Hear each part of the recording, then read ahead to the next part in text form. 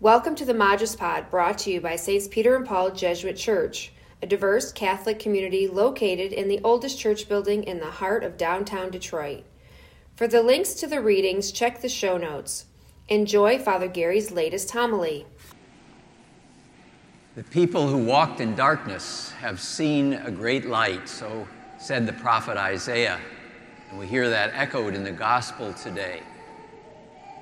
And of course, the light and darkness that are spoken of in these readings are metaphors. It's obvious they're not literal. It's not that Nazareth got new street lights like Detroit did after the bankruptcy. You remember that when we got all new street lights all of a sudden? No, it's not about that. It's not that the sun finally came out in Capernaum after, I think we've had 22 days of clouds straight with no sunshine. No, it's a metaphor for a spiritual experience of darkness and light. And as it is with so many things in the spiritual life, often we cannot understand what is held out to us, the promises and the wonders and the good things God wants to give us, because we can't even imagine them. And so it is that we often grow spiritually by way of contrast with the negative things. So if we ask ourselves, what does the gospel, what does Isaiah mean by spiritual light? We might scratch our heads and say, well, I don't really know. But I bet we've all have some experience of spiritual darkness. We all have some experience of spiritual darkness. St. Ignatius of Loyola, the founder of the Jesuits, in his spiritual exercises, describes it pretty well in his description of spiritual desolation. He says, it's obtuseness of soul, turmoil within, impulsive motions towards low and earthly things, disquiet. He says, these movements within us lead toward a lack of faith, leave one without hope and without love.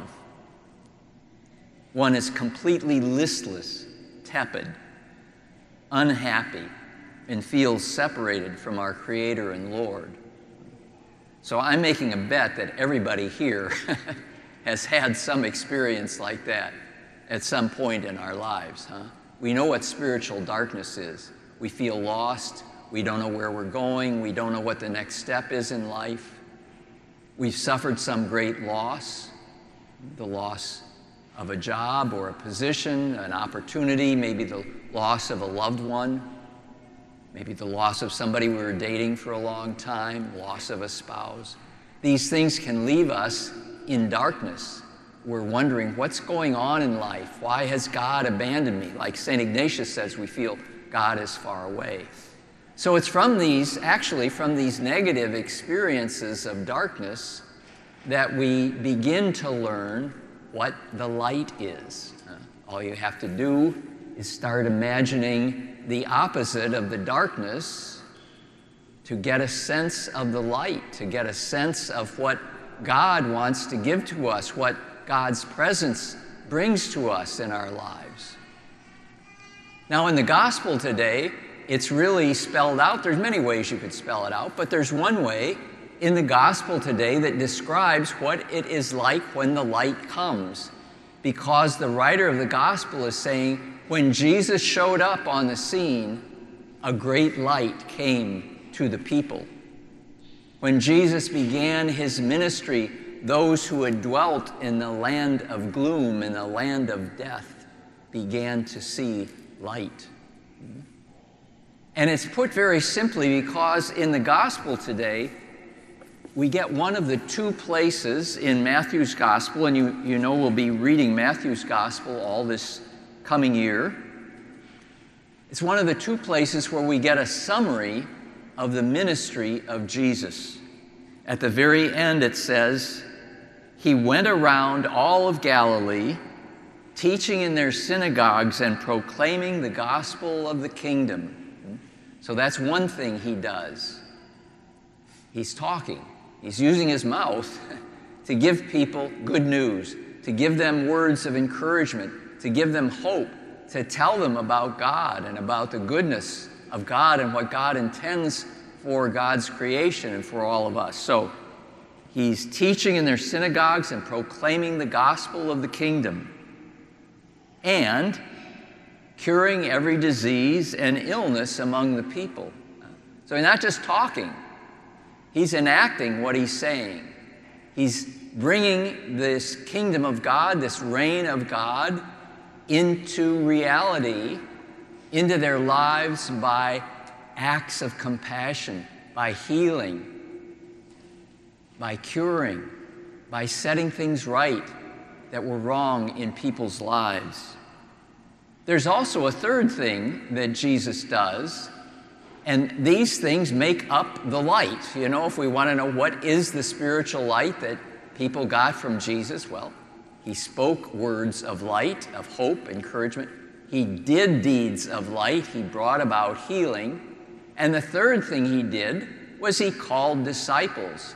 He gathered followers together into a community to be co-workers with him, collaborators with him, co-laboring with him in the work of bringing light into the world, to collaborate with him in the work of spreading the good news, speaking the good news of God's love, and of bringing healing to people.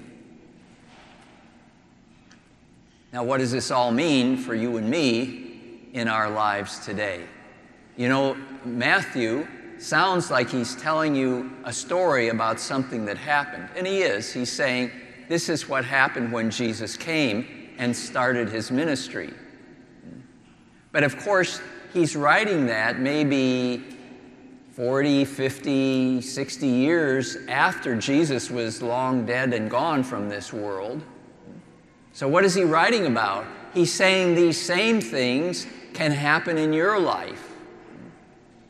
So when I tell you these are the three things that Jesus did to bring light, I'm not talking about something that just happened long ago, but what happens right now in our lives. What happens today?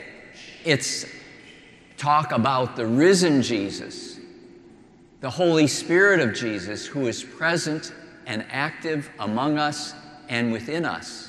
And these same three things that Jesus did way back when are what bring light into your life and my life today. So it's any time that our ears and our eyes and our hearts are open to receive the good news of God's love. And we know there's lots of toxic religion around. Maybe some of us grew up with it. There's lots of religion of exclusivity and walling out people and saying they don't belong. There's lots of religion that's condemnatory and accusatory. We've all been exposed to this. There was just a couple of very interesting articles in CNN online that I happened to see yesterday about the rise of kind of a fraudulent Christianity in the United States among certain sectors. And we see that also in the Catholic Church. So when we start to hear good news, that's what the gospel means, that's what it's called, the good news of God's love and compassion and desire to heal us, desire to gather everyone together who belongs in the family of God, and that's everyone. That's good news. It begins to dawn a light for us in our minds that maybe God isn't the bad guy and the judge that we thought God was. God isn't sorting out the good from the bad the way we sometimes picture God, but God is gathering together all the people that God created. God wants to restore humanity to what he had in mind at the beginning of creation.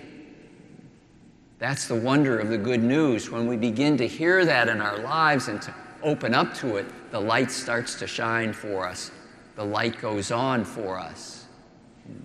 And Jesus, in the Holy Spirit, continues to do works of healing in our lives. Sometimes that's physical healing. I've experienced that myself. I've told that story here. Some of you, I know, have experienced pretty amazing physical healings in your life through prayer. But most often, it's probably a spiritual healing for us. It's the healing of the wounds of our past, the release from our resentments and angers from what has happened to us in our lives, the healing of our fears about the future that are based on those things that happened in the past, the healing of our family of origin issues, all the things that psychology brings forth for us. That's what the spiritual life is all about. It's entering into this journey with Jesus and the Holy Spirit that is constantly doing the work of healing within us, restoring us to the image that God intended when we were made, to be images of God's glory and goodness in this world. We live lives of healing if we but let God do that work within us. And finally, and I think this is the most amazing part of all, just like Jesus called those disciples, the Holy Spirit is at work in us, calling us. So what happens if we hear the good news, we begin to see the light, we are excited by the goodness of God, and we enter into the spiritual journey. We begin to have a spiritual life, to take God seriously, and we see the healing that's at work in us, healing our past, liberating us, freeing us. It leads very naturally to becoming aware that I am called, I am chosen. God wants me as a companion. God wants me to join in the great work that God is about in this world. That Spirit of Jesus is calling me to be a disciple, to be a follower, to learn to live in the ways of Jesus, but also to be a companion with him in his work. How amazing is that? You and me, in our humanness, in our weakness, in our frailty, in our brokenness, and, the messy acts that each of us are, we never quite get ourselves together. Jesus says, God loves you just like that and calls you to the dignity, to the nobility of being a companion in the work of Christ, the work of God in this world. Those first Jesuits, the followers of St. Ignatius, very deliberately chose a name for their new religious order. What did they call it?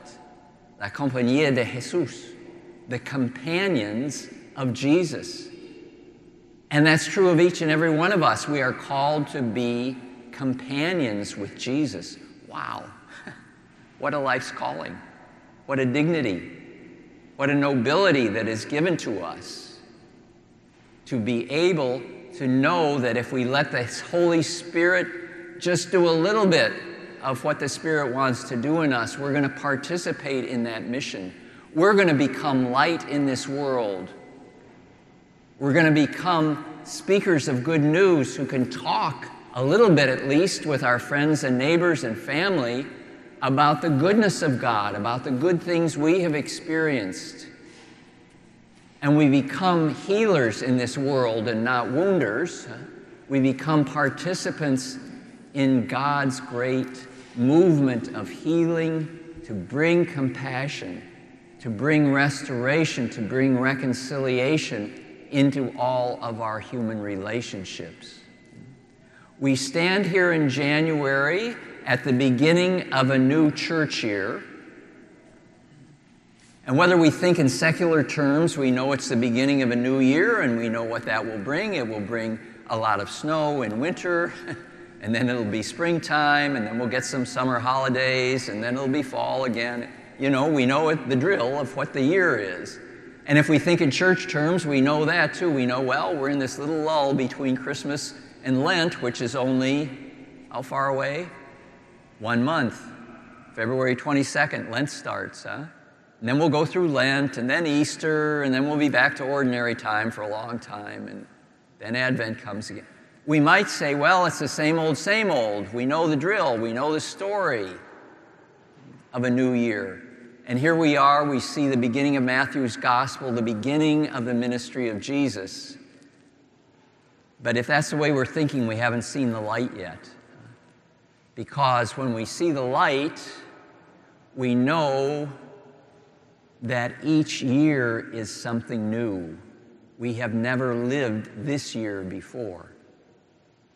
We have a new week is starting today. We have never lived this week before. We have never lived this day before, and we've never lived this very moment before.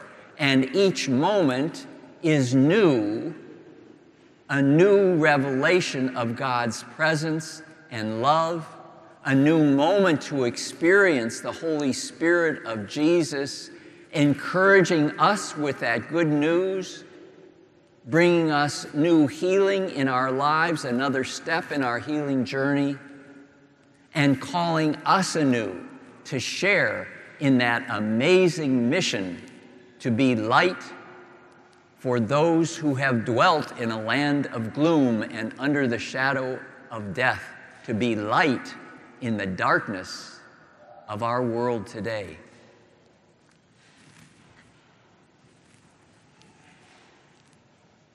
As always, thank you for listening. To learn more about the community at Saints Peter and Paul Jesuit, check out our website, sspjesuit.org, or follow us on Facebook and Instagram.